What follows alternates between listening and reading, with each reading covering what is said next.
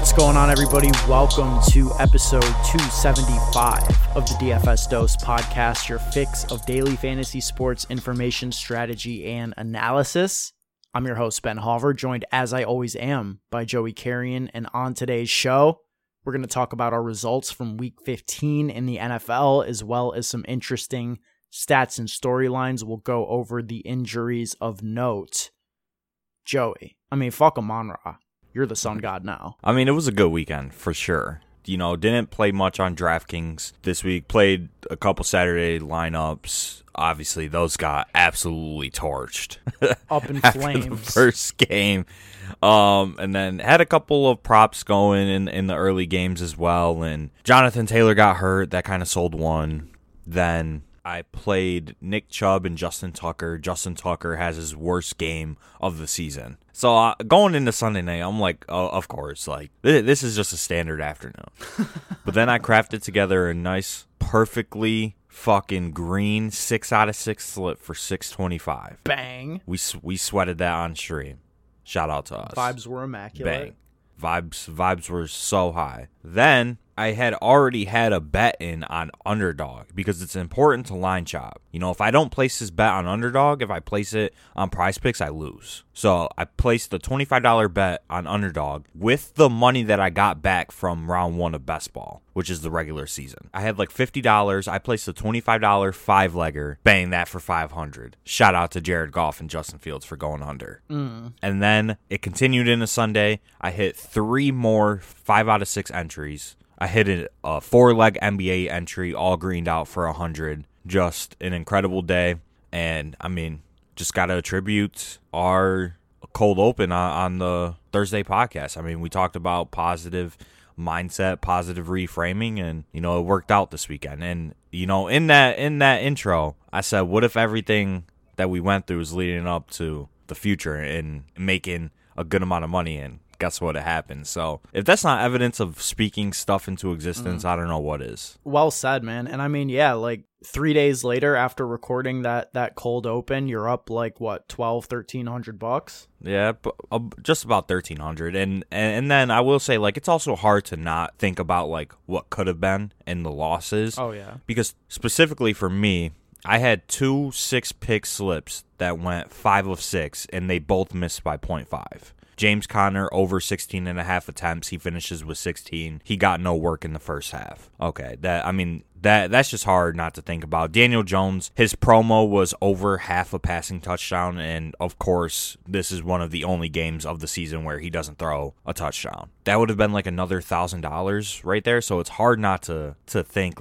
damn, it could have been a magical weekend if just those other few things go my way, but I already had a lot go my way, so I truly can't be complaining. It was a great weekend. Yeah, no, I'm happy for you. Congratulations. Finally hit some of those 6 legs on Prize Picks. Hard to do, and you banged in that. You banged in the 5-legger on underdog, so shout out. I feel like we've been really locking down the process on, these picks, and went 3 for 3 on the YouTube video this week, went 5 for 5 in what I posted on the Discord yesterday morning. Yeah, you had a good week too. I did. Not quite to the scale that you had, but I hit 2 4-leg props on Prize Picks, several 2-leggers, hit 2 5 out of 6s as well. Just the process was there, and hopefully people out there are in the Discord checking things out. A lot of our community members also did well this week. Green all around in the DFS Dose Discord. So shout out to everybody who was on the core, because the core fucking smashed. Yeah, absolutely. And I guess my last question is props and whatnot more profitable than DFS long term? I think it's a fair question to ask after winning $1,300 in one day than never winning that amount in DFS. Sure. I think that it's a fair question. I've posed it to you as well at various points, thinking maybe supplementing, 2-leg power plays and stuff like that might be optimal in terms of the allocation of money that you would use for cash games because of the state of cash games in DFS right now and how difficult they are. at the same time, I mean, you are ultimately playing a peer-to-peer game in DFS versus trying to beat the books, and it's different. And I truly don't know. I think I would need somebody who's a little bit better at math to like sit down and explain to me the exact EV of this stuff. I have a solid grasp on it, but just not solid enough to give a definitive answer on that. I think that in some scenarios, if you're betting very smart, it can be extremely plus EV on Prize Picks, especially when they're giving out discounted lines, and if you line shop and, you know, get stuff in early before stuff moves, but it's just very difficult to do, as is DFS. So I don't know the answer to that. I think that both have their place in the space. I think you can grind out a more realistic expectation for profit in props. But, you know, we talked about this a little bit yesterday after the slate, and we were looking back at the way that we played things. It's like, you're never going to have the chance to win, you know, 50 bands, you know, off of a low dollar entry, or get like true life-changing money the way that you can in DFS. So maybe looking at DFS more so strictly from a tournament perspective and as a way to, you know, get access to life-changing money in a realistic way makes sense. But I don't know, man. I don't have the answer to that question. I think it's something worth thinking about, though. Yeah, I mean, for sure. I mean, I agree with the point of, you know, you could turn a little bit of money into a lot of money with DFS and DraftKings and whatnot, you know, especially if you run good and you hit for, let's say, 50 or 100 or a million, even if you're playing in those specific contests. So, yeah, I agree with that point. But I do think, like, with props and stuff, like, yeah, it is easier to put $25 on a two-legger instead of putting $25 into a $25 double up and only needing 2 players to do well instead of needing, like, 5 or 6 players to do well to cash in double ups. But I agree, we're not the math guys. We don't know the EV behind everything and all of that, so we'd have to figure that out. But definitely something to think about for next season specifically. Yeah, no doubt about it. I mean, in terms of DFS this week, you said you didn't play too much. I played a little bit, and I got completely smoked, especially in cash games, and it all came down to a 2v2 that I was deciding between pre-lock. You know, I was looking at Jamar Chase this week, 8,300, as an absolute stone cold priority. The thing with the construction that I was in that forced me into, you know, ultimately the wrong call was prioritizing Chase. And what that left me with was 4K in the flex. I had Nelson Aguilar slotted in with 600 on the board for some late flex optionality. I was sort of waiting to see how things played out with the early quarterbacks in Mahomes and Hurts, who totally smashed. And, you know, I had that 600 on the board, didn't utilize it. If I hadn't left that money there, the 2v2 swap would have been to CeeDee Lamb and Zay Jones. I opted not to make that call. Zay Jones scores 3 touchdowns at 30% owned in cash, gets 100 yards, completely smashes the slate, and that's all she wrote. So, you know, like I said, smoked in cash games. That's on me. Made the wrong 2v2 call. Also, I mean, in terms of, you know, running semi-hot yesterday, I had one lineup that I thought had a shot yesterday.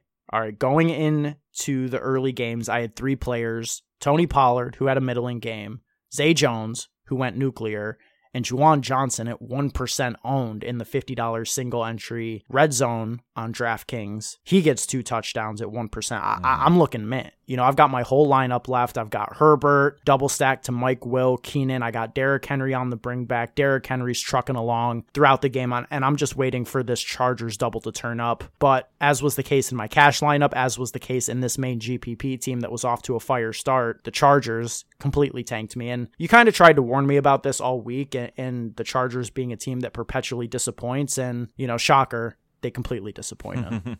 Yeah, I mean, sometimes you just have to throw away the projections and numbers and understand teams and just look at it from a literal fish perspective. This is a team that when you expect them to perform well and do well, they underperform, and they have for years. What is going to change? You know, like, it's that simple for me. Like, you know, that may sound stupid, but when you have the highest of expectations for this Chargers team, they have shown, even with this current set of skill position players, that they cannot get the job done. And I would just advise anybody, and even you, and I know, like, it's hard because you edit the podcast, so you're already listening to us talk a bunch, but Sunday morning, go back and listen to what we're saying. Listen to each other and take our advice. I did make a cash lineup, even though I didn't play that much. My lineup finished with 133.3 points. Good enough to get over the cut line, which was 130. I played Jalen Hurts in cash.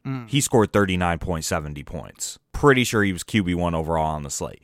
If you go back and listen, I laid it out perfectly as to why you should be playing Jalen Hurts over Justin Herbert in cash for only 1,000 more. So that is just my advice, is go back, take a quick listen, put that shit on 2x speed, get through that shit in 15 minutes, and just give yourself a refresher on what we were on, because usually what we say on that podcast does happen. Yo, I gotta be honest, I've been thinking about that, and it kind of makes sense, right? Because we record that podcast on Wednesday afternoon, oftentimes before we have even ownership projections. And it's just like we're looking at the slate and we're seeing things very clearly, obviously. And then, Thursday happens. We start to galaxy brain. Friday happens. We're fully galaxy brained out. Saturday happens. We're on the stream and we're just going into every potential scenario and overthinking things, overanalyzing things. And on Wednesday, it's just good thoughts. It's just the pure, clear thoughts before you get a chance to dive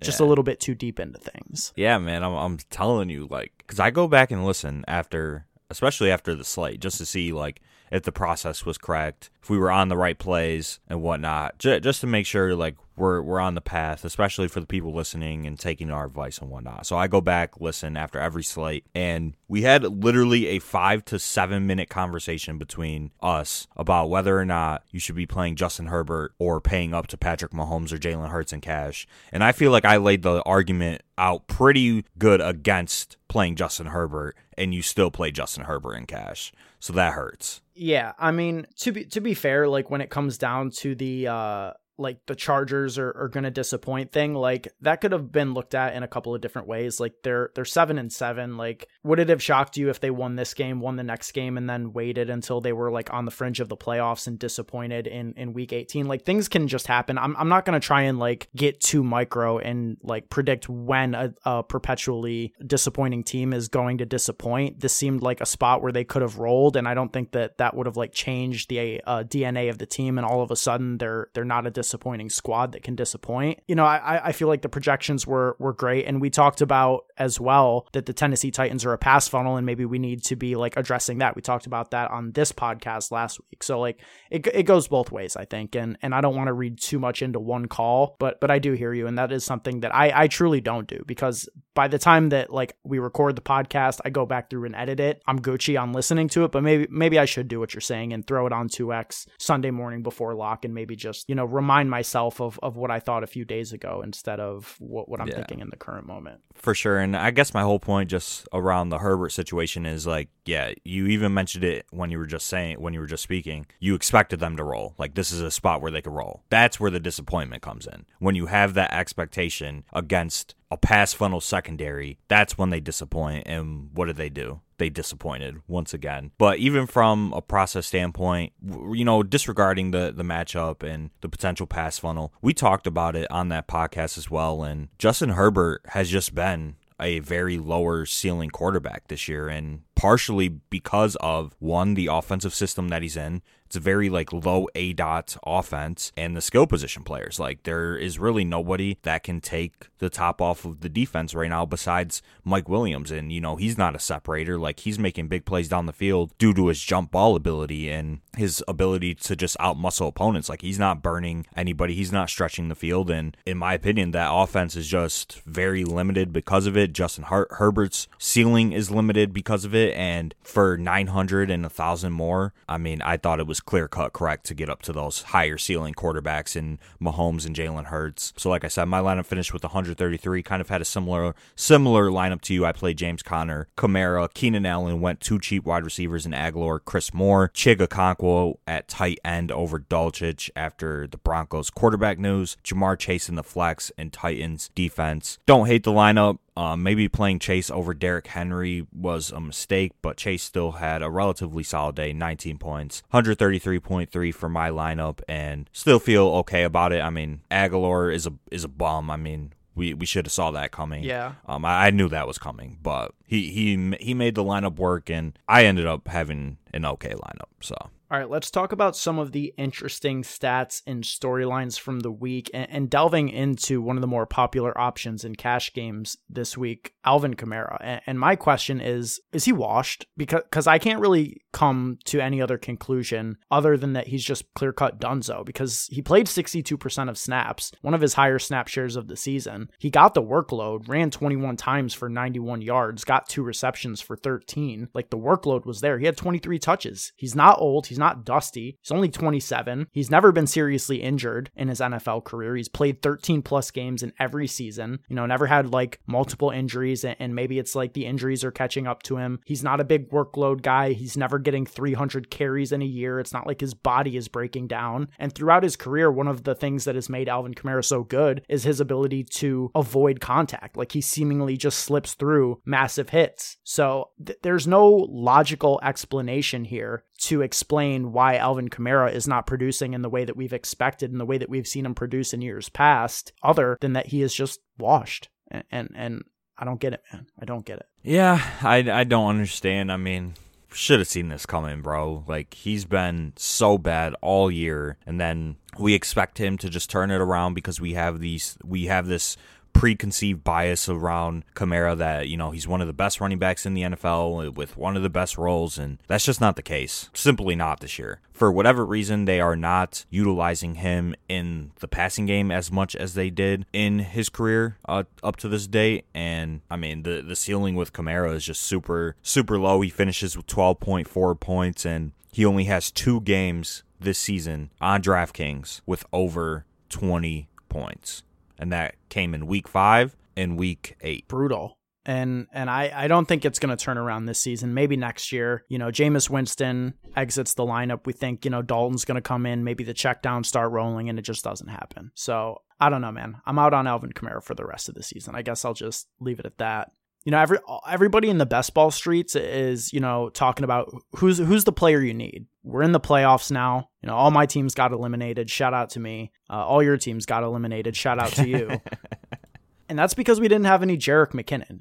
Jerick McKinnon, it turns out, we've been asking ourselves all offseason, is the one that you needed. Okay. For the second straight week on DraftKings, he was the highest scoring running back on the main slate. 10 attempts, 52 yards and a touchdown, 8 receptions, 70 yards, and a touchdown, 34.2 points on DraftKings. It was his second time this season playing over 60% of snaps. I wouldn't be shocked to see him be in that range going forward. I think he's the running back that the Chiefs trust the most right now, and Isaiah Pacheco fumble yesterday strengthens that case. And Jerick McKinnon for this final stretch of games and going into, playoff DFS and playoff best ball, I think is going to be a major factor. Yeah, I mean, Jerick McKinnon has looked very solid out there, right? And he just plays in super high leverage situations, which is ultimately a cheat code in fantasy football, especially on this offense, right? Like, he's playing in negative game scripts as the pass catcher that actually gets utilized out of the backfield, unlike CEH in prior years, right? Where we expected him to have that role, but that never happened. So he has that role.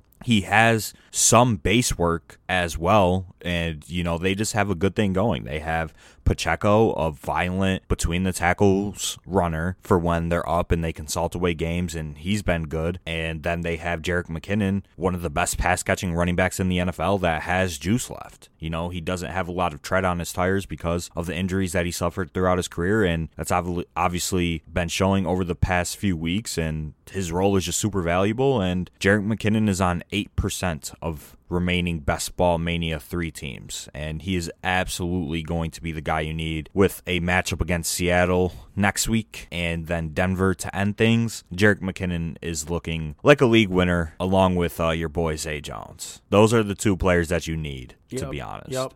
Absolutely, and a little bit of KJ Osborne sprinkled in. Who the fuck would have thought? And I mean, it's obviously chalked for getting any profit on that with Jerick McKinnon in best ball now, but playoff best ball's launched. They have the gauntlet live on Underdog, and the mitten is launching today on Monday. So I think Jerick McKinnon should be a key piece of Chiefs stacks for the playoffs, especially with the state of their defense. Like we saw Houston give them trouble yesterday. I mean, I think McKinnon could be a very impactful piece in the best ball playoffs as well.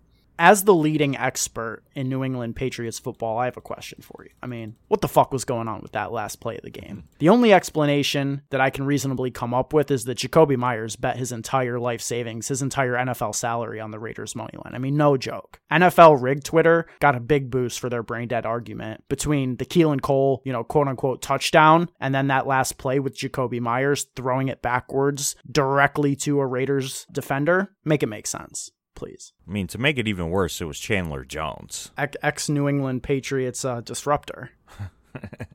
Yeah, I mean, he was goated on the Patriots. One of the best Patriots defenders that they drafted in the last 15 years, for sure. So that makes it worse. And I just think he was trying to do too much. And when you do too much, that's what happens. Even outside of football, when anybody in our life or us, just regular people, when you start doing too much, that's when things start to go awry. That's just a classic example of trying to be a hero, trying to extend a game or extend a play for absolutely no reason and just wasn't thinking. I mean, it's that simple. Literally, he probably blacked out, wasn't thinking, decided to try and make a play, and obviously threw away the game. And it hurts because that's my boy. He's probably my favorite player on the Patriots right now, and just hurts to see. But maybe I gave him some bad juju because on the podcast I did say take Raiders +1. So hey, I mean that hit. That's how bro.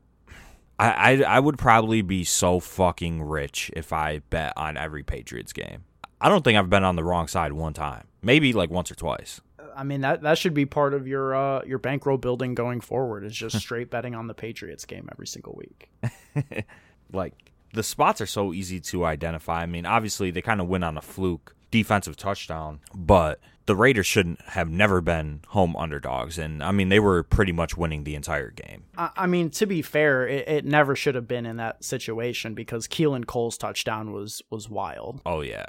I mean, just another hoe job by the refs, but that seems to happen these days with the Patriots. Trust me, I would know. I mean, honestly though, this was like an all-time week for bad ref calls. I mean, if you look at the game last night, it was unbelievable, just unbelievable across the board. Yeah, I mean, the ending sequence, I didn't watch the end of the game. I watched the majority of it, but not the end.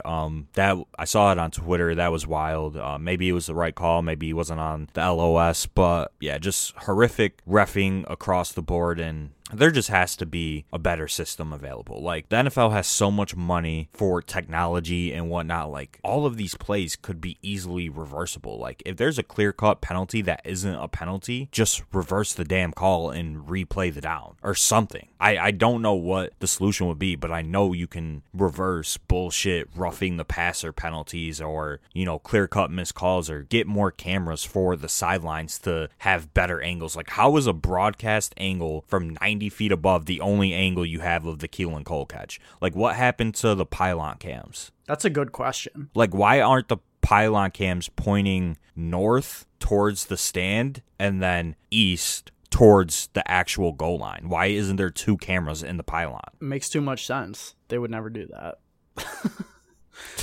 I don't know, man. It's just, and there needs to be sensors in the ball. Oh, I mean, that would be the easiest fix. Like, that would literally, that's something they could implement by next week. It would be so easy to do. And I don't understand why we're trusting, 65-year-old men's eyesight in real time with athletes blowing by them at full speed to be spotting balls and shit like that. It makes absolutely no sense, but yeah. That's why I don't get paid the big bucks. That's why I'm sitting here podcasting for free. All right, let's close out this show with the injuries of note. There were a few this week to touch on. The most impactful, I think, is Jonathan Taylor, who suffered a high ankle sprain on Saturday. Ian Rappaport reported this morning on Twitter that he is expected to be out for the year. Obviously, the Colts season is already dead, but, for fantasy purposes, Zach Moss ended up actually outplaying Deion Jackson for the duration of that that Vikings game, and deciding between those two could be impactful if you are still in it for redraft and looking for some waiver wire help in week 16. Yeah, I mean, JT goes out on the third play of the game in the fantasy playoffs. Just cruel. But yeah, I mean, Zach Moss, Deion Jackson probably going to form a committee if JT misses time, and definitely the most impactful injury situation for the next round of the playoffs. Personally, I got eliminated in one league already. In another league that we're both in our main home league, I need to fade like 6 points from Aaron Jones, which I mean, if this weekend says anything, and I've been running good, so I'm not giving up yet, but that's not looking too good. But got a team in the semis next week. Yeah, that's definitely the most impactful. And good luck to everybody if you're still in the playoffs. A few other running back injuries. Zonovan Knight suffered a foot/ankle injury. His status is unknown. Pretty decent schedule for the Jets running backs over the final stretch here. They played Jacksonville on Thursday Night Football, Seattle, and Miami over the next 3 weeks. I think Michael Carter is worth a speculative add if anybody dropped him over the past couple of weeks since Bam Knight took over. Yeah, I mean, Michael Carter was supposed to be the guy once Breece Hall went down. That obviously ended up being Bam Knight, but without Bam Knight, Michael Carter could definitely have a role. And he had a couple good plays. He had a catch against the Lions where like he just went on the defender's head top and just mossed him. So he has ability, and he can play well in the passing game. Definitely have to see Mike White's status, because that does determine a lot for the Jets offense from a ceiling standpoint for sure. And he may be out a few more weeks, so we'll have to pay attention to that. And I mean, Zach Wilson, he was okay yesterday. I think you took his passing yards prop on Prize Picks. He smashed that like in the first quarter. I think the Jets offense will be okay, but not as good as they are with Mike White. I mean, you guys want some free cash on DraftKings right now. The Jags are underdogs against the Jets next week with potentially Zach Wilson starting. I mean, goddamn. Take that while you still can. Other injuries of note, Austin Eckler and Travis Etienne are two names to keep an eye on. Both suffered minor injuries during the game. They both made it back into the game and continued to grind it out, but we'll have to monitor the practice reports. That is always a situation to look at when they suffer in-game injuries. Even if they do come back in, that can just be like the adrenaline running and the coaches not knowing the severity of the injury. We'll see how that goes, but definitely two impact players that will have to be cognizant of their status over the coming week. Yeah, I would expect Eckler to be fine. I mean, he's not missing games in the fantasy playoffs. It's just that simple. Our hero. He's not. Like, he got hurt yesterday. There was no way he was not coming back into that game. So Eckler, he's going to be fine. Etienne, I think he'll end up being fine, but definitely a issue that's probably going to linger for the rest of the season. But there's only 2 more weeks of the fantasy football season and 3 more weeks of the regular NFL season. So an issue that, I mean, probably will hamper him, but we don't really have to worry about it moving forward. Yep, he could definitely be in play to miss this week since it's a short week on the road, tough defense. We'll see how that goes and talk about that in the Discord for sure. Last 2 injuries that we can touch on, and then we'll pop on out of here. Justin Fields and Ryan Tannehill. Again, 2 players that both left during the game, came out to finish, came back in to give you a sweat on your Justin Fields under. I mean, Fields is obviously the more fantasy relevant player between the two. I imagine that he's fine. He looked good when he came back in. I mean, his run yesterday where he like literally slipped through defender after defender, pushing all the way. I mean, he stepped out. They didn't count the touchdown, but that was one of the most incredible runs I've ever seen by a quarterback in my life. I mean, Fields is literally electric. I love watching him play, but I think that honestly, he's in jeopardy to be shut down for the season at some point soon. Like 3-11 record. He's shown enough. The Bears know what they have in him. The season is over. Like they would be better off just letting Fields rest it out and get the team in a better spot to compete next year. Yeah. I mean, I think that's probably correct, but I did see something that said he might be going for the rushing record. That's a good point. No, I mean he's close. I think he's within 200 yards, which I mean for him over 3 games, that's fucking like an expectation. He doesn't even have to go nuke for that. Yeah, like he would need like 70 rushing yards per game over the next 3 to break Lamar Jackson's single season rushing record for a quarterback. So I think that might be something that they would play for. And I doubt that he's going to sit the rest of the game. Yeah, that makes sense. And Ryan Tannehill, obviously we're not starting him in any format, but I would rather him be handing the ball off to Derrick Henry on his way to another 200-yard game against Houston next week than Malik Willis. Oh, they play Houston? Yeah, in Tennessee. GG's to Houston. Yep, you could just wait for Henry's Prize Picks line to drop. It'll probably come out tonight and smash it. Put your life savings on it because he's going for 200. It's literally stone. He is at home though, and he hasn't played well at home. And we talked about on the pod, Derrick Henry in domes this year. He kept up his streak of 25 plus DraftKings points. Yeah, I mean that was a lock. But is there ever a bigger lock than Henry against the Texans? I don't know. I'm not fading it. I don't care if this game was being played on the fucking moon. Like, Henry's going to run for 200 on these dudes. That is going to be it for episode 275 of the DFS Dose podcast. Make sure you follow us on Twitter at DoseMediaNet, as well as our personal Twitters. I'm at Ben Hauver. Joey's at Joey Carrion DFS. If you guys want to connect with us and stay up to date with what's going on within the network, you can join our inner circle via the free Discord chat. Link to do so is in the show notes to this podcast. To everybody listening out there, we appreciate you. We value you. Until next time, let's stay accountable and keep it authentic.